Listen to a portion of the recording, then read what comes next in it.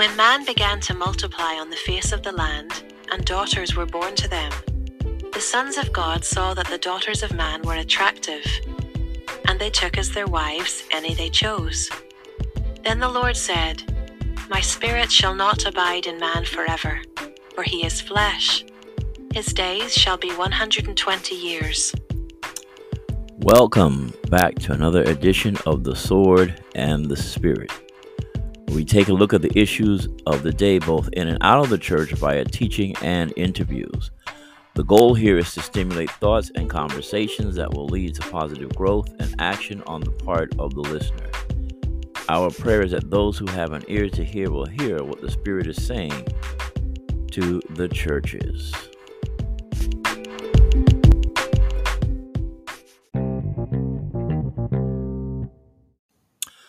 Welcome back to another edition of The Sword and the Spirit. I'm your host, Donald Reimer, and today we're going to take a look at covenants, the importance of covenants, and why covenants.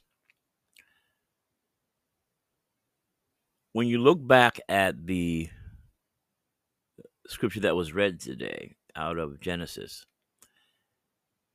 you saw that by the 6th chapter, evil had begun to increase on the face of the earth.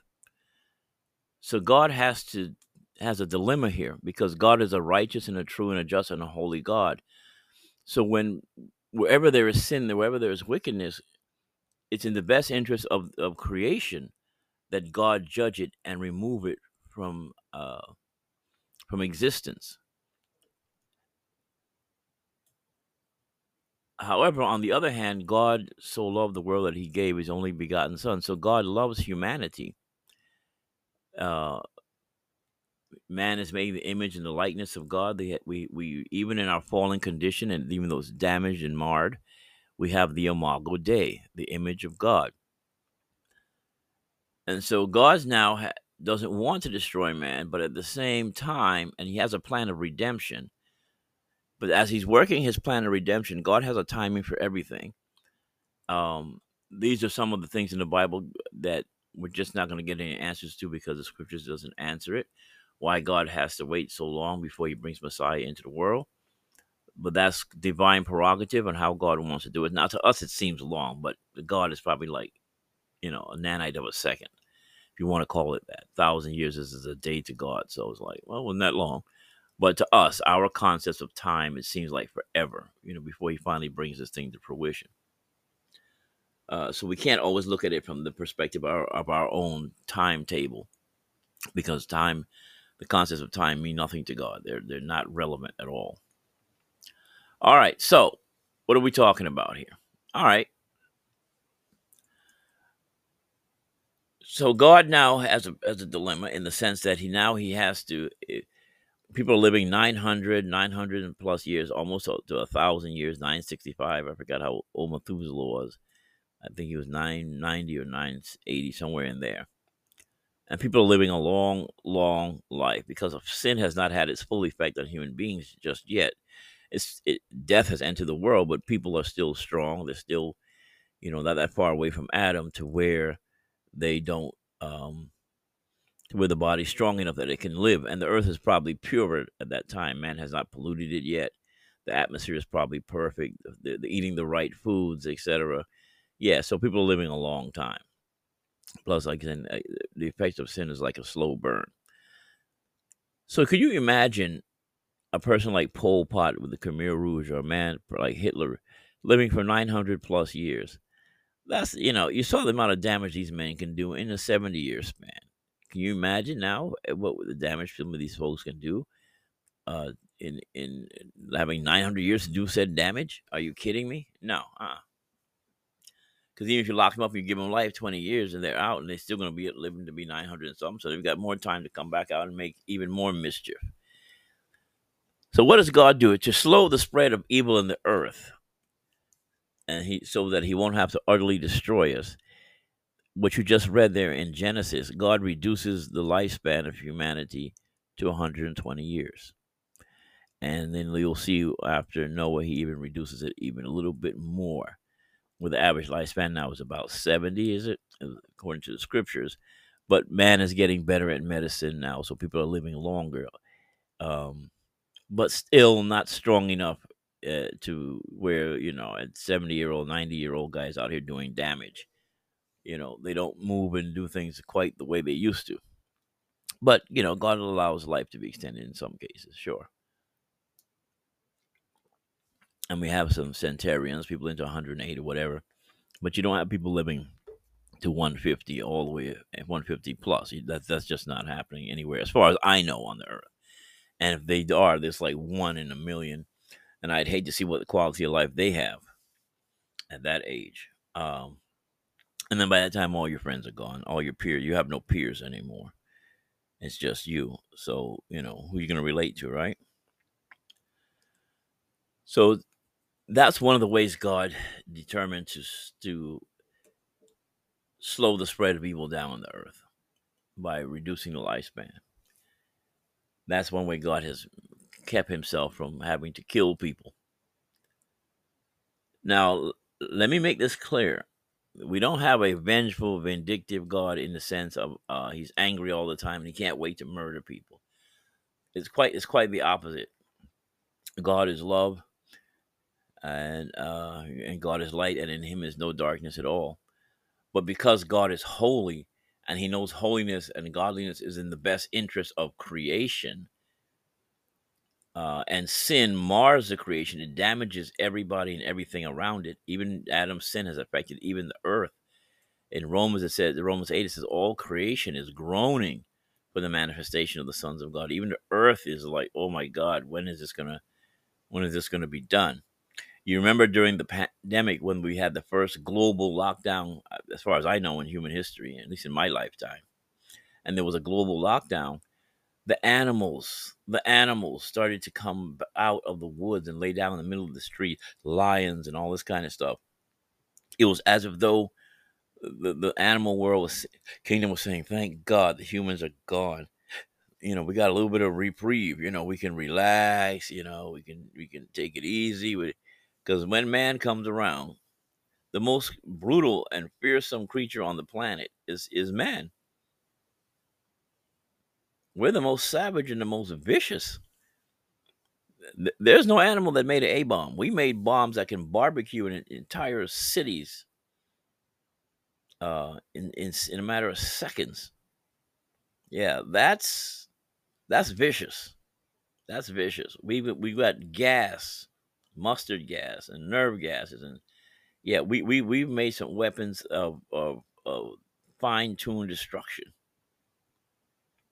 Okay, so man is the most vicious and the most dangerous creature on earth. Mankind is the apex predator on the planet. We're it. Numero uno. Never mind the shark. I can't tell about no shark and T-Rex. It's man. We're it. Top of the heap. King of the world. It's humanity. So everything we do affects creation. So God in his divine wisdom has to let's slow this thing down a bit. And then he creates these things called covenants. Most of the covenants we're going to do today, I've been looking at some say there's 8, others say there's 7 covenants. When I Googled it and tried to do a little bit of research on it, but I came up with actually 8. However, we're not going to do all 8. They say there are 5 ones that are major, and that's what I'll probably look at. 5. I might throw the 6th one in there, but there are at least 5 major covenants that we're going to look at today. That's what we're going to take our time with. And so I'm not exhausting this. Like, let me give my disclaimer. I'm not saying this is all there is to know about covenants. I'm not saying that I'm covering all the covenants in the Bible. There are others, but these are the main ones with whom we have to do in this particular point in time, so we can get a picture of it.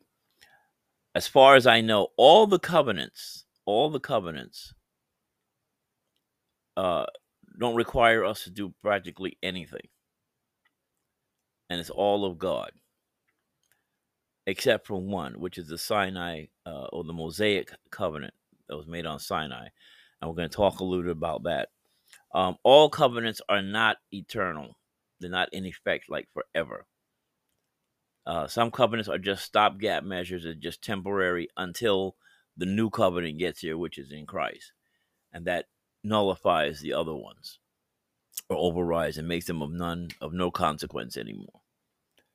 Okay, so the first one we're going to look at is Genesis 9, Genesis chapter 9, which is the covenant God made with Noah. That And so we're going to take a look at that and kind of see what God did. And he begins to give Noah some instructions after he leaves the ark. And this is what God says to him. And you be fruitful and multiply, increase greatly on the earth, and multiply in it. Then God said to Noah and to his sons with him, Behold, I establish my covenant with you and your offspring after you, and with every living creature that is with you, the birds, the livestock, and every beast of the earth with you, as many as came out of the ark. It is for every beast of the earth. I establish my covenant with you, that never again shall all flesh be cut off by the waters of the flood, and never again shall there be a flood to destroy the earth. And God said, This is the sign of the covenant that I make between me and you, and every living creature that is with you, for all future generations. I have set my bow in the cloud, and it shall be a sign of the covenant between me and the earth. When I bring clouds over the earth, and the bow is seen in the clouds, I will remember my covenant that is between me and you, and every living creature of all flesh. And the waters shall never again become a flood to destroy all flesh. When the bow is in the clouds, I will see it, and remember the everlasting covenant between God and every living creature of all flesh that is on the earth. Amen. So that's the first covenant we're going to talk about today, which is the covenant God made with Noah. And all God simply says, I'm not going to flood the earth anymore. And look at it now. Remember now, God's not just thinking about humanity. That's why people think, oh, God's just so mean. He's just beating up on people. But God is beating up on people that are destroying creation. Yeah, God is a tree hugger, people. That's right. People out there hugging trees down. Please don't cut the tree down. Yeah, God is concerned about us living in perfect harmony and balance with the creation. And when we do sin and we do stupid things, such as what you see when they cut down rainforests in Brazil, which by the way regulates the temperature on practically the entire planet, those rainforests, and you cut that down, now you start getting weird weather. And I saw pictures where they just took the oil out of the ground. Oil is just everywhere, all over the place. And these companies come in, they don't clean anything up. That's because of sin. That's the effects of sin. We just take our stuff out of the earth. We don't repair anything. We don't put anything back. We don't replant trees. And this is what happens. You end up damaging the entire planet. And in Revelations, God said he will destroy those who destroy the earth. So we are caretakers here. That's why he told me fruitful and multiply and replenish the earth. He didn't say destroy it. I know sometimes, and it is annoying, when you're trying to build something, I suppose, if you're in construction and you're trying to build something and now you've got to do these environmental impact studies that just slow everything down. And you're like, geez, I could have built this thing by now and moved on to another project.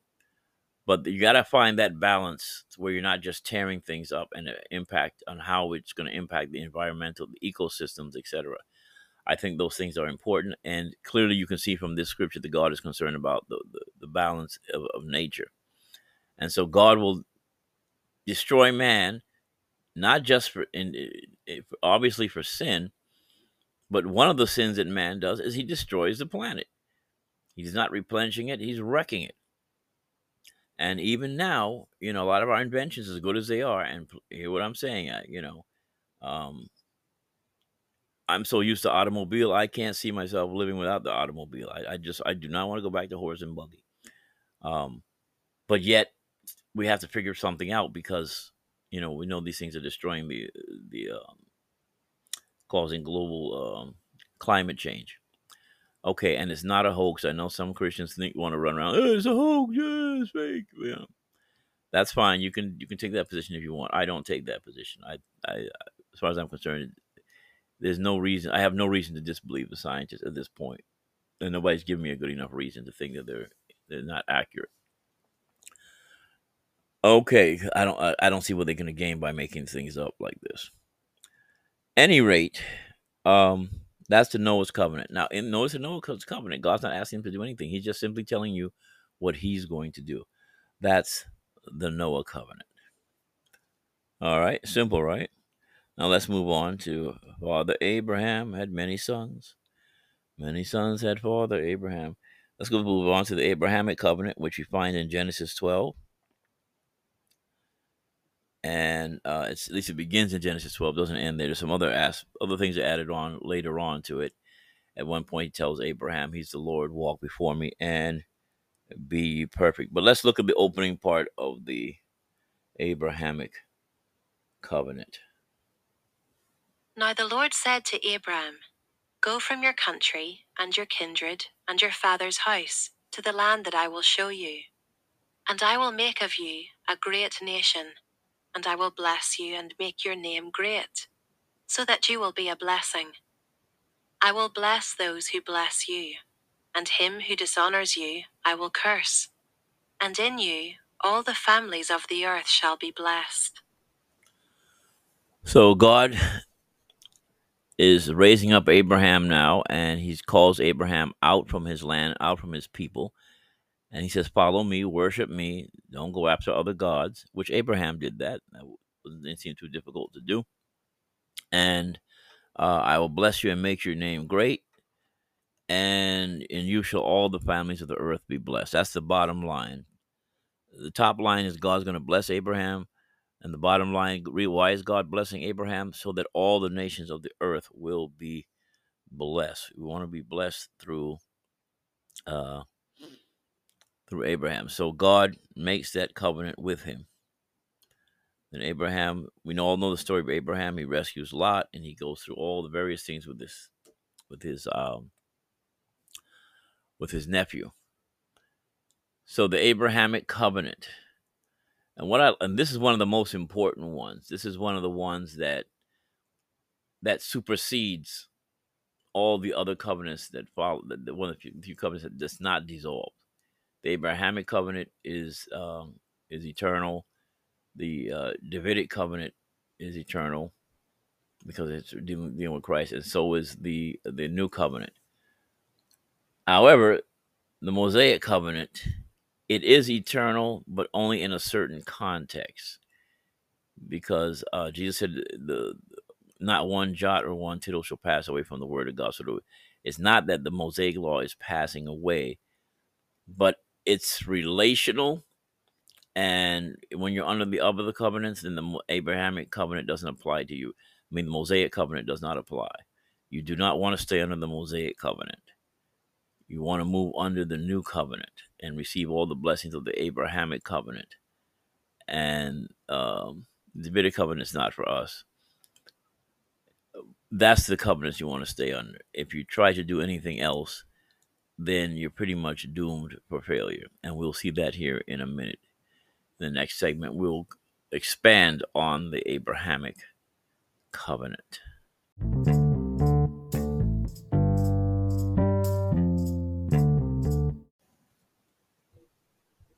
And he believed the Lord, and he counted it to him as righteousness. And he said to him, I am the Lord who brought you out from Ur of the Chaldeans, to give you this land to possess. But he said, O Lord God, how am I to know that I shall possess it? He said to him, Bring me a heifer 3 years old, a female goat 3 years old, a ram 3 years old, a turtle dove, and a young pigeon. And he brought them all these, cut them in half, and laid each half over against the other. But he did not cut the birds in half. And when birds of prey came down in the carcasses, Abram drove them away. As the sun was going down, a deep sleep fell on Abram, and behold, dreadful and great darkness fell upon him. Then the Lord said to Abram, "Know for certain that your offspring will be sojourners in a land that is not theirs, and will be servants there. And they will be afflicted for 400 years. But I will bring judgment on the nation that they serve, and afterward they shall come out with great possessions. As for you, you shall go to your fathers in peace. You shall be buried in a good old age. And they shall come back here in the 4th generation, for the iniquity of the Amorites is not yet complete." When the sun had gone down and it was dark, behold, a smoking firepot and a flaming torch passed between these pieces. On that day the Lord made a covenant with Abram, saying, "To your offspring I give this land, from the river of Egypt to the great river, the river Euphrates, the land of the Kenites, the Kenizzites, the Cadmonites, the Hittites, the Perizzites, the Rephaim, the Amorites, the Canaanites, the Girgashites, and the Jebusites." Now Sarai, Abram's Amen. wife, had borne him no children. She had a Amen. female Egyptian servant, whose name was Hagar. Amen, And Sarai said sister. to Oh, man, she's still reading. All right. There you see the Abrahamic covenant. Now, what I want you to look in the characteristics of Abraham. Abraham was staying awake. He followed the plan of the sacrifice God told him to do. So that's what he did. He had everything in place. And then he's waiting for God so he can make this covenant. Now, the way things were done, when you made this, you cut up the animals and you would light a fire, and then I would walk through the midst of the sacrifice on all sides. You got half on one side, half of the animals on the other side, and I would declare to you what I would do for you. I say, all right, David, I'm going to do this and thus and so for you, and I walk through there. Then David would pass through and say what he's going to do for me. All right, Donald, this is what I'm going to do for you. All right, and then we make the sacrifice, we eat, and we have a covenant. We have an agreement between the two of us. But Abraham falls asleep. God doesn't even show up, and he's to the point where Abraham's trying to shoo the vultures and stuff away from off the carcasses. But he waits on God, and God waits him. God puts him in a deep sleep, prophesies to him about the captivity in Egypt, and explains to him why he's not going to do anything just yet, because the iniquity of these nations has not come to a full yet. So God has a timetable as to when he acts in judgment. But when the iniquity gets full enough, then he's like, all right, now I'm going to act. All right, so there's a cutoff point. I don't know what it is. I don't think anybody knows what it is except for God. But there's a cutoff point when you're living in sin, and there's a cutoff point where God says, okay, now the iniquity is full, the cup is full, time for judgment.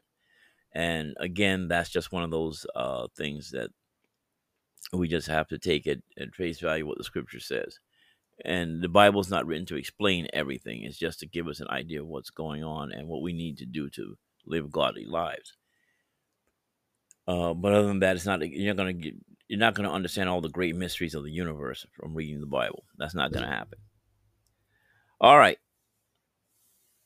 So Abraham falls asleep, and when he wakes up, God, as a flame of fire, as a smoking pot, is walking through, up and down the sacrifice and declaring to Abraham what he's going to do. But I want you to pay attention to this. God didn't ask Abraham to do anything. Oh, yeah, he set the sacrifice and laid everything out. He prepared the preparation. But once the preparation was done, God didn't say, Abraham, if you do this, I'm going to do this for you. In fact, that's why I had verse 6 thrown in. This is Genesis 15, by the way, and I started at 15, verse 6. But there's more to the story further up.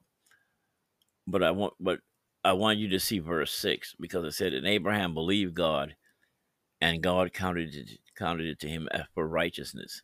This is the aspect of the Abrahamic covenant that doesn't change. You believe God, God declares you righteous once you believe what he says. Remember now, Christ has not yet come, but Abraham believed him. And then God said, therefore, I counted to him as righteousness. Wow. Okay. And then God makes a covenant with Abraham, but God doesn't require Abraham to do anything. There's no law given. Thou shalt not kill, thou shalt not. None of that is given. He just simply says, here's what I'm going to do for you, Abraham. Now, if you study in Hebrews 11, the Hall of Faith of Fame, everybody in there failed. Abraham is a flawed human being. He lies. He goes into his concubine Hagar. God's not telling people to do all this stuff, and it creates Ishmael and creates a bigger problem. And the problems you see in the Middle East, that's Hagar, that's Hagar and Sarah at war with each other. These two women didn't like each other, and there's been war between them ever since. Ishmael comes to the Arab states. Excuse me. Comes to Arabic states, and the Jews and Arabs been at each other's throat ever from day one. This is Ishmael and Isaac, Sarah and Hagar, Ishmael and Isaac, Jacob and Esau. The two nations that struggle within your womb. Yeah, because Esau, when he leaves, he marries into the Ishmaelites. Okay, so what you see in the Middle East has been prophesied. These guys are struggling. They're always at war with each other. Palestinians, the Jew. It is just what it is. All right, and that a lot of that has to do with one of Abraham's many failures. Okay, but in spite of his failures, now people say, "Well, God told Abraham, walk before me and be perfect." Well, if perfect means sinless, then Abraham messed up. But obviously, God made provisions in the covenant so that he would not have to, he could help Abraham to do what he asked him to do. And Abraham did finally accomplish it. But it wasn't a straight line. There was a lot of failure and bad starts in between. Eventually, he got it right for the most part. But God establishes a covenant with him, and the covenant doesn't require Abraham to do anything. This is one of the ways that God keeps from killing and wiping mankind off the face of the earth. And God is now working on the redemptive process, and he looks down and he says, well, no matter who I get, they're going to mess up. So he established covenants. And then because God is a person of his word, God is not a man that he should lie, neither the son of man that he should repent. Let God be true and every man a liar. So once God swears by his own name, because there is none greater by whom he could swear. So God swears by his own name, I'm going to do these various things for you. And God doesn't require Abraham to do anything except Abraham believed God, and it was counted to him as righteousness. So God set up a fail-safe system that even if Abraham messes up big time, which in some ways he did, the covenant, I'm still going to do with Abraham what I said I'm going to do. It's not going to null and void the contract that I have with him. This is why when God makes covenants, there's no requirement on our part. Setting the rainbow in the sky, there's no requirement on God, on humanity's part. Because humanity, as you can see, is going to start all over again with the wickedness. And there you go.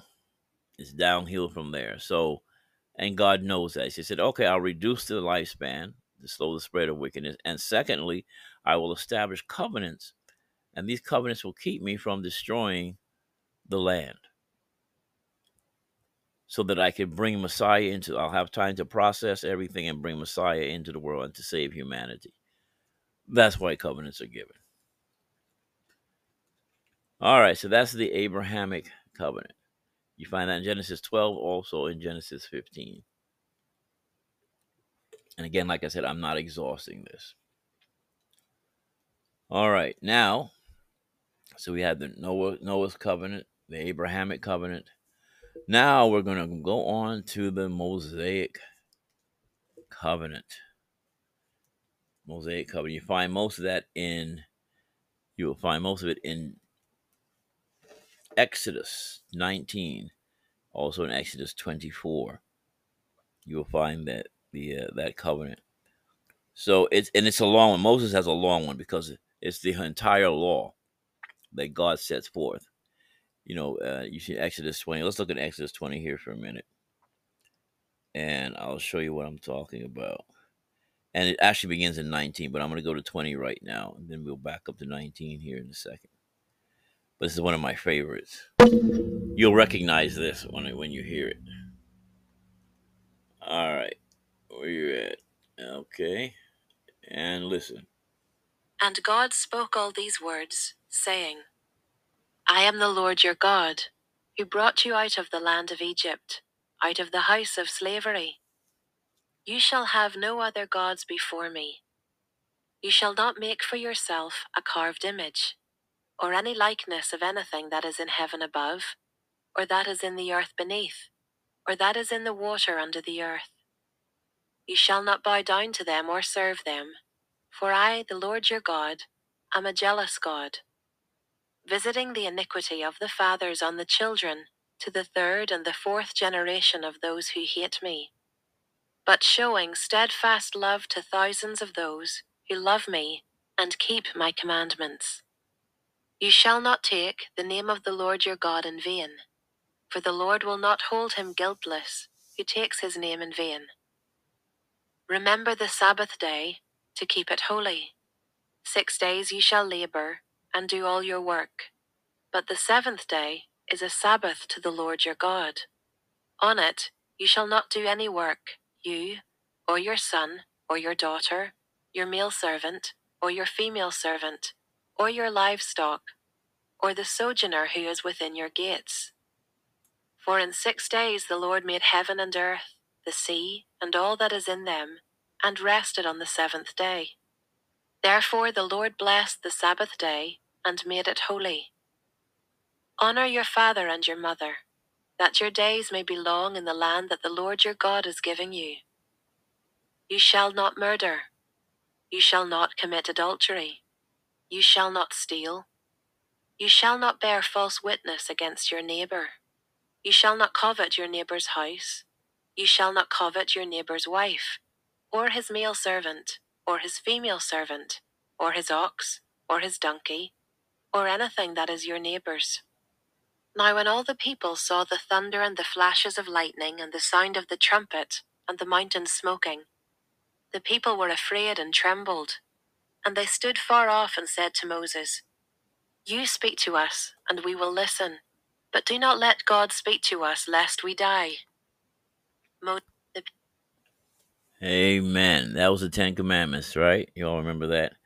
And people were so frightened they didn't even want it. They said, Moses, why don't you just talk to us? Because this is just too scary listening to God talk. And the reason why God did that, because you had well over 1 million people there. So 1 million people can't be hallucinating. You can't say, oh, this is fake news. They didn't hear God speak. 1 million people stood there and heard the same thing. And they were all terrified. So, yeah, 1 million people are not going to make something like that up. Okay. So but in chapter 19, Israel comes to Mount Sinai. This I call it the Covenant of Sinai. And that's when they camp, and that's when God makes the covenant. And in verse 3, while Moses went up to God, the Lord called him out of the mountain, saying, Thus shall you say to the house of Jacob, tell the children of Israel. And he goes over what he had done to them in Egypt, and how he bore them out on eagle's wings and brought them to himself. And he says, if you will indeed obey my voice. Now, this one is conditional. Verse 5, now, therefore, if you will indeed obey my voice and keep my covenant, you shall be my treasured possession among all peoples. For all the earth is mine, and you shall be to me a kingdom of priests. So God wanted to raise up a kingdom of priests, and he was raising up a holy nation, right? So that's what God told him. He said, if you do this, you'll be my treasured people for all the earth. Okay, and he explains that to them. So he calls all the elders together in verse 7, and he gives them all the commands that God gave them. And all the people, verse 8, Verse 8, all the people answered together and said, all that the Lord has spoken we will do. And Moses reported the words of the people to the Lord. So now the people have committed themselves and said, okay, tell God we'll do whatever he says we're going to do. And then God tells them, okay, I'm going to come down in a thick cloud, blah, blah, blah, blah, blah. So the people can hear me when I speak, and speak with you, and may also believe in you forever. So God said, I'm going to give them a little show so that they can see that I'm talking to you, and they can see me and hear me for themselves. But I'll do it in a thick cloud so I don't kill anybody, because nobody can see God and live. Okay. But he said, before that happens, you have to consecrate the people today and tomorrow. So take 2 days of consecration. You gotta wash your garments and be ready for the third day. There's that third day thing again. On the third day, the Lord will come down on Mount Sinai in the sight of all the people. And you shall set limits for the people all around, saying, take care, do not go up to the mountain or touch the edge of it. Don't even touch the edge of it. Whoever touches the mountain shall be put to death. So you're going to die. No hand shall touch him, but he shall be stoned or shot. So God said, no, you put the guy to death for touching the mountain. God's not going to kill him, but you can't touch him either, because you become corrupt. So you got to use the stones. That's where stoning comes from. You don't want to touch them; they're unclean. But you can stone them, or you can shoot them. I guess with an arrow or whatever, spear them through. And it doesn't matter. Even if if the animal touches the mountain, you're not going to live. When the trumpet sounds a long blast, they shall come up to the mountain. So when they hear the sounds of the trumpet, it sounds like Revelation, right? Trumpets being blast. So he goes down to the mountain and consecrates the people. They wash their garments, da-da-da. Third day, there was thunders and lightnings, a thick cloud of mountain, and God comes down to the people. And it's so much so that all the people in the camp trembled, so they were afraid. Okay. Then Moses brought people out of the camp to meet God. So this is awesome. You're actually having a chance to hear God speak. No, God is no mediator. No mediator. God wants to talk to these people directly, without in front of Moses. So I want people to hear me talking to you. All right. And the people have a chance to really hear God for themselves. But they were scared, and I'm sure I would have been too. It's easy to say, not me. I mean, I'd have been like, oh, this is great. But evidently, these people were afraid. Okay. So he wrapped smoke and fire, and there's lightning and thunder. So that was probably scary to them. Okay. So now they're feeling the earthquake underneath them. Moses spoke, and God answered him in thunder. Wow. Yeah. But Moses wasn't afraid, though. Huh. Well, that's another study in it. We'll get to that another day. Okay, so he comes on Mount Sinai, top of the mountain, and the Lord called Moses to the top of the mountain, and Moses went up. And he said, go down and warn the people now, lest they break through to the Lord to look, and many of them perish. People might want to rush in and try to catch a glimpse. Also, let the priests who come near to the Lord consecrate themselves, lest the Lord break out against them. Okay. So anyway, so Moses said, well, the people can't come up anyway. You already set limits. They have to stay down there. Okay, so now God sends him back down in verse 24 to bring up Aaron with you. But do not let the priests and the people break through to come up to the Lord. So he goes back down and gets Aaron, brings him up there with him. And then it goes into chapter 20 with the 10 Commandments. And then from that point on, God begins to lay out laws and rules and regulations as to what he done. And ironically, verse 21 starts with laws about slaves, how you treat slaves. Yes, people in Israel had slaves. Now here they just came out of slavery, and I think that's why God started with slavery. God is not condoning slavery, but He knows human nature. People are going to have slaves or servants. Abraham had servants, etc., etc. So that was very common in the ancient world. It was one of the ways that people survived. That does not now mean God condones it or that it was okay. It was just an unfortunate reality of the ancient world. That's all it was. Okay, there's a lot of things that God doesn't say are wrong, but we know are wrong. And somebody said, "Well, the Bible doesn't say slavery is wrong." I said, "Well, let me put it to you this way: do you want to be a slave?" And most normal people will answer no. Okay, so there's got to be something wrong with it if nobody wants to be that.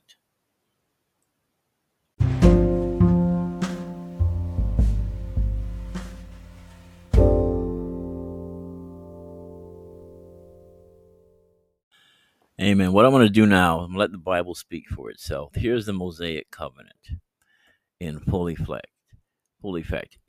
And this is the one covenant that requires you to do something. And I want you to get the effect of this. I'm going to just let the readers read for now, and then we'll comment later on. Then Moses and the Levitical priests said to all Israel, "Keep silence and hear, O Israel. This day you have become the people of the Lord your God. You shall therefore obey the voice of the Lord your God, keeping his commandments and his statutes, which I command you today." That day Moses charged the people, saying, "When you have crossed over the Jordan, these shall stand on Mount Gerizim to bless the people: Simeon, Levi, Judah, Issachar, Joseph, and Benjamin. And these shall stand on Mount Ebal for the curse: Reuben, Gad, Asher, Zebulun, Dan, and Naphtali. And the Levites shall declare to all the men of Israel in a loud voice, "Cursed be the man who makes a carved or cast metal image, an abomination to the Lord, a thing made by the hands of a craftsman, and sets it up in secret." And all the people shall answer and say, "Amen." Cursed be anyone who dishonors his father or his mother. And all the people shall say, "Amen." Cursed be anyone who moves his neighbor's landmark. And all the people shall say, "Amen." Cursed be anyone who misleads a blind man on the road. And all the people shall say, "Amen." Cursed be anyone who perverts the justice due to the sojourner, the fatherless, and the widow. And all the people shall say, "Amen." Cursed be anyone who lies with his father's wife, because he has uncovered his father's nakedness. And all the people shall say, "Amen." Cursed be anyone who lies with any kind of animal. And all the people shall say, "Amen." Cursed be anyone who lies with his sister, whether the daughter of his father or the daughter of his mother. And all the people shall say, "Amen." Cursed be anyone who lies with his mother-in-law. And all the people shall say, "Amen." Cursed be anyone who strikes down his neighbor in secret. And all the people shall say, "Amen." Cursed be anyone who takes a bribe to shed innocent blood. And all the people shall say, "Amen." Cursed be anyone who does not confirm the words of this law by doing them. And all the people shall say, "Amen." And if you faithfully obey the voice of the Lord your God, being careful to do all his commandments that I command you today, the Lord your God will set you high above all the nations of the earth. And all these blessings shall come upon you and overtake you, if you obey the voice of the Lord your God. Blessed shall you be in the city, and blessed shall you be in the field. Blessed shall be the fruit of your womb, and the fruit of your ground, and the fruit of your cattle, the increase of your herds and the young of your flock. Blessed shall be your basket and your kneading bowl. Blessed shall you be when you come in, and blessed shall you be when you go out. The Lord will cause your enemies who rise against you to be defeated before you. They shall come out against you one way, and flee before you 7 ways. The Lord will command the blessing on you in your barns, and in all that you undertake. and he will bless you in the land that the Lord your God is giving you. The Lord will establish you as a people holy to himself, as he has sworn to you, if you keep the commandments of the Lord your God and walk in his ways. And all the peoples of the earth shall see that you are called by the name of the Lord, and they shall be afraid of you. And the Lord will make you abound in prosperity, in the fruit of your womb, and in the fruit of your livestock, and in the fruit of your ground, within the land that the Lord swore to your fathers to give you. The Lord will open to you his good treasury, the heavens, to give the rain to your land in its season, and to bless all the work of your hands. And you shall lend to many nations, but you shall not borrow. And the Lord will make you the head, and not the tail. And you shall only go up, and not down, if you obey the commandments of the Lord your God, which I command you today, being careful to do them. And if you do not turn aside from any of the words that I command you today, to the right hand or to the left, to go after other gods to serve them. But if you will not obey the voice of the Lord your God, or be careful to do all his commandments and his statutes that I command you today, then all these curses shall come upon you and overtake you. Cursed shall you be in the city, and cursed shall you be in the field. Cursed shall be your basket and your kneading bowl. Cursed shall be the fruit of your womb, and the fruit of your ground, the increase of your herds, and the young of your flock. Cursed shall you be when you come in, and cursed shall you be when you go out. The Lord will send on you curses, confusion, and frustration in all that you undertake to do, until you are destroyed and perish quickly, on account of the evil of your deeds, because you have forsaken me. The Lord will make the pestilence stick to you, until he has consumed you off the land that you are entering to take possession of it. The Lord will strike you with wasting disease and with fever, inflammation and fiery heat, and with drought, and with blight, and with mildew. They shall pursue you until you perish. And the heavens over your head shall be bronze, and the earth under you shall be iron. The Lord will make the rain of your land powder. From heaven dust shall come down on you, until you are destroyed. The Lord will cause you to be defeated before your enemies. You shall go out one way against them, and flee 7 ways before them. And you shall be a horror to all the kingdoms of the earth. And your dead body shall be food for all birds of the air, and for the beasts of the earth. And there shall be no one to frighten them away. The Lord will strike you with the boils of Egypt, and with tumors, and scabs, and itch, of which you cannot be healed. The Lord will strike you with madness and blindness, and confusion of mind. And you shall grope at noonday, as the blind grope in darkness. And you shall not prosper in your ways. And you shall be only oppressed and robbed continually, and there shall be no one to help you. You shall betroth a wife, but another man shall ravish her.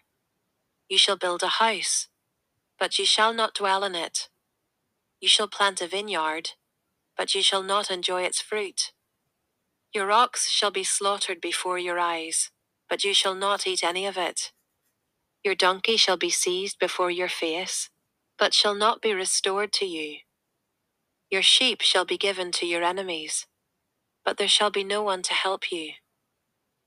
Your sons and your daughters shall be given to another people, while your eyes look on and feel with longing for them all day long, but you shall be helpless. A nation that you have not known shall eat up the fruit of your ground, and of all your labors, and you shall be only oppressed and crushed continually, so that you are driven mad by the sights that your eyes see. The Lord will strike you on the knees and on the legs, with grievous boils of which you cannot be healed, from the sole of your foot to the crown of your head. The Lord will bring you and your king, whom you set over you, to a nation that neither you nor your fathers have known. And there you shall serve other gods of wood and stone, and you shall become a horror, a proverb, and a byword among all the peoples where the Lord will lead you away.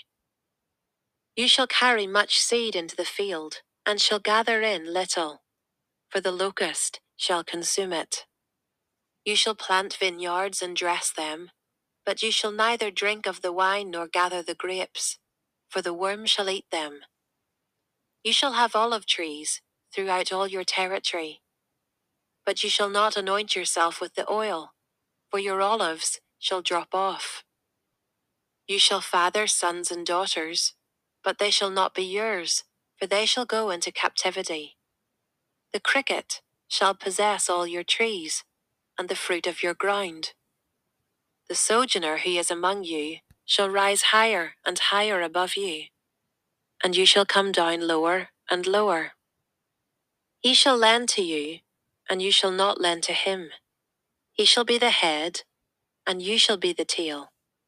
All these curses shall come upon you, and pursue you, and overtake you till you are destroyed, because you did not obey the voice of the Lord your God, to keep his commandments and his statutes that he commanded you. They shall be a sign and a wonder against you and your offspring forever, because you did not serve the Lord your God with joyfulness and gladness of heart, because of the abundance of all things. Therefore you shall serve your enemies, whom the Lord will send against you, in hunger and thirst, in nakedness and lacking everything. And he will put a yoke of iron on your neck until he has destroyed you. The Lord will bring a nation against you from far away, from the end of the earth, swooping down like the eagle, a nation whose language you do not understand, a hard-faced nation who shall not respect the old, or show mercy to the young. It shall eat the offspring of your cattle, and the fruit of your ground, until you are destroyed. It also shall not leave you grain, wine, or oil, the increase of your herds, or the young of your flock, until they have caused you to perish. They shall besiege you in all your towns, until your high and fortified walls, in which you trusted, come down throughout all your land. And they shall besiege you in all your towns throughout all your land, which the Lord your God has given you. And you shall eat the fruit of your womb, the flesh of your sons and daughters, whom the Lord your God has given you, in the siege and in the distress with which your enemies shall distress you. Amen. You get the point. That was from Deuteronomy 27, about verse 9. Notice he starts off with a curse. So you got Mount Gerizim is the blessing side, and then the other side is a curse. And the priests are saying certain things, and the people will say amen. Then it gets to Deuteronomy, then it flows right into Deuteronomy 28. He talks about the blessing. So it starts off with the curse in 27. Then 28 to about 1 through 13, it goes into the blessings.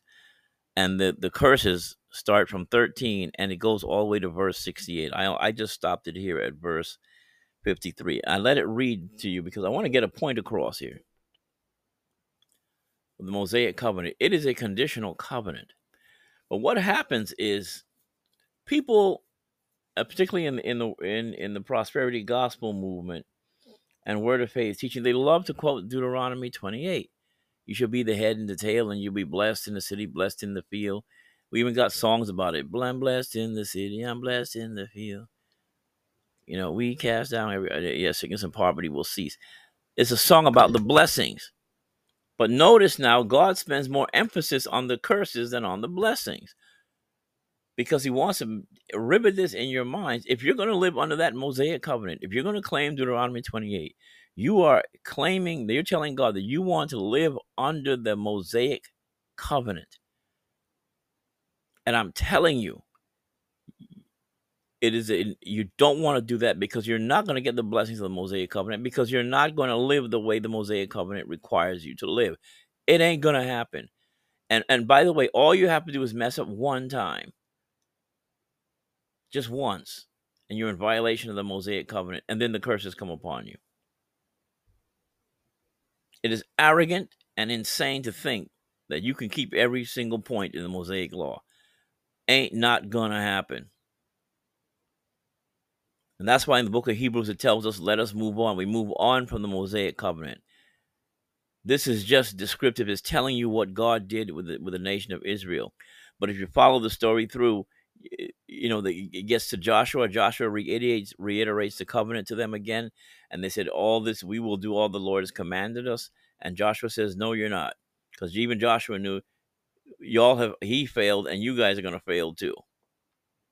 And then you go back and you go back and look for better things.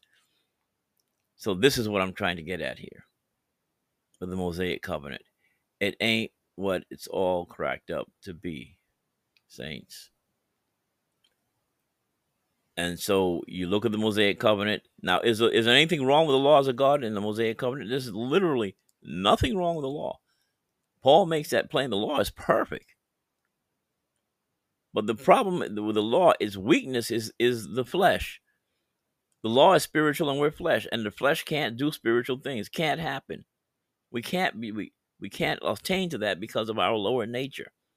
We're just human beings, flawed, fallen human beings. And in our fallenness, we can't muster the strength of the energy to keep the Mosaic law.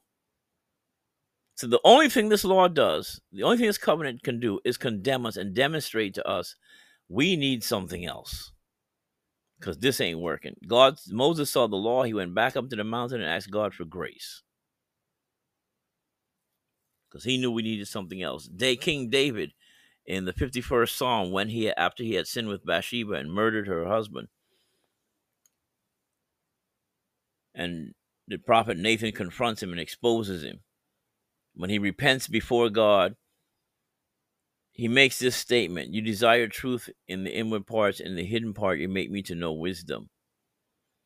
And then he says this: create in me a clean heart, O God, and renew a right spirit within me. Cast me not away from thy presence, O Lord, and take not thy Holy Spirit from me. Restore to me the joy of your salvation, and renew a right spirit within me.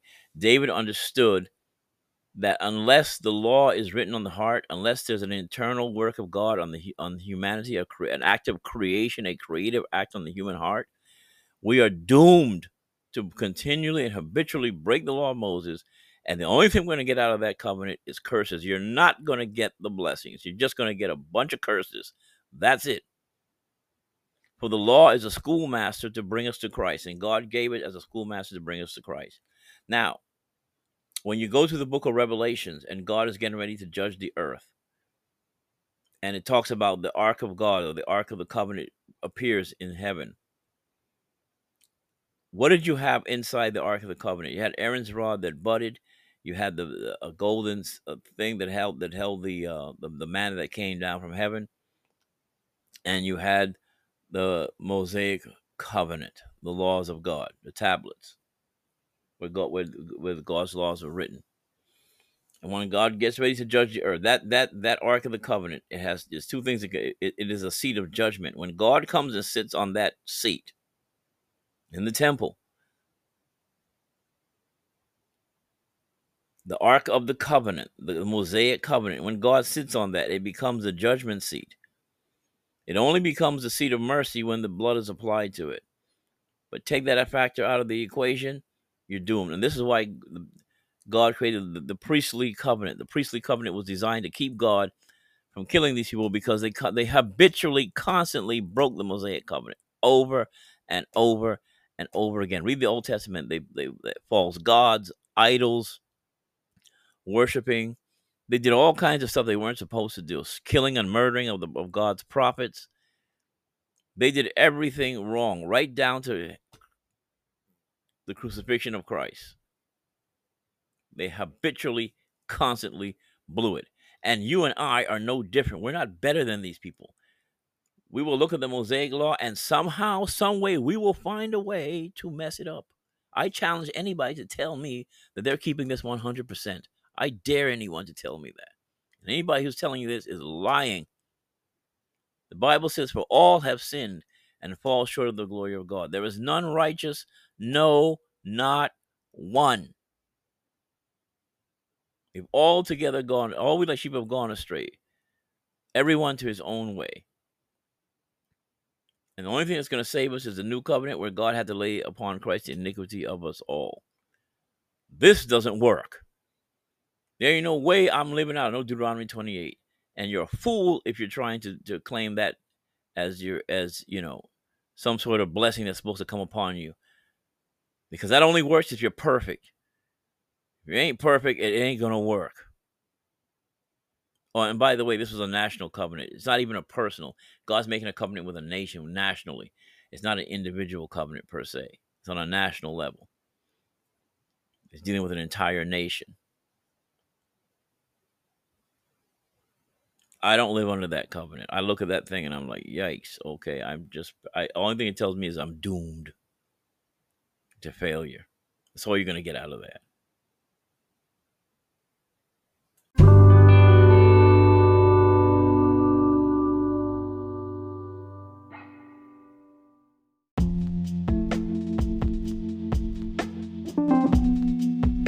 Well, this is the end of part 1 on covenants. Next week we'll do part 2. Thank you all for listening to The Sword and the Spirit. I'm very grateful for anybody who takes the time out to listen to this podcast out of your day. Thank you so much. I am forever grateful to you for that, because again, like I said, there's a lot of other things you could possibly be doing with your time, but you don't think it robbery to listen to this poor preacher do the best he can to expound on the things of God. So I deeply appreciate everyone who does that.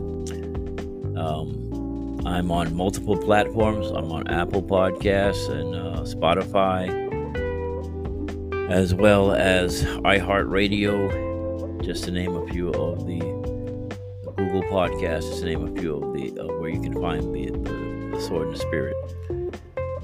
And soon to be coming YouTube. I have one on YouTube right now, and as soon as I get some other things worked out for video, then I will also be on YouTube. But I'm going to stay also on these other platforms as well, and just add YouTube as well. So just keep that in mind, and just keep me in prayer that we'll be able to expand this. My only goal here is to help God's people, protect them from error and deception, and to get you into the things of God and try understanding what the real gospel is about. And to leave some things here that will help you in your walk with God. If this has been a blessing to you and you want to say so, you can reach me at rhyd12001@gmail.com, or you just want to connect with me or ask me questions or whatever. That's fine. rhyd12001@gmail.com is where I can be reached. You can connect with me if you want to connect with me there. So God bless you, and thank you for listening. Please, whatever platform you go on, just do me one favor: like and share and subscribe. Like, share, and subscribe. God bless you, and thank you for listening to The Sword and the Spirit.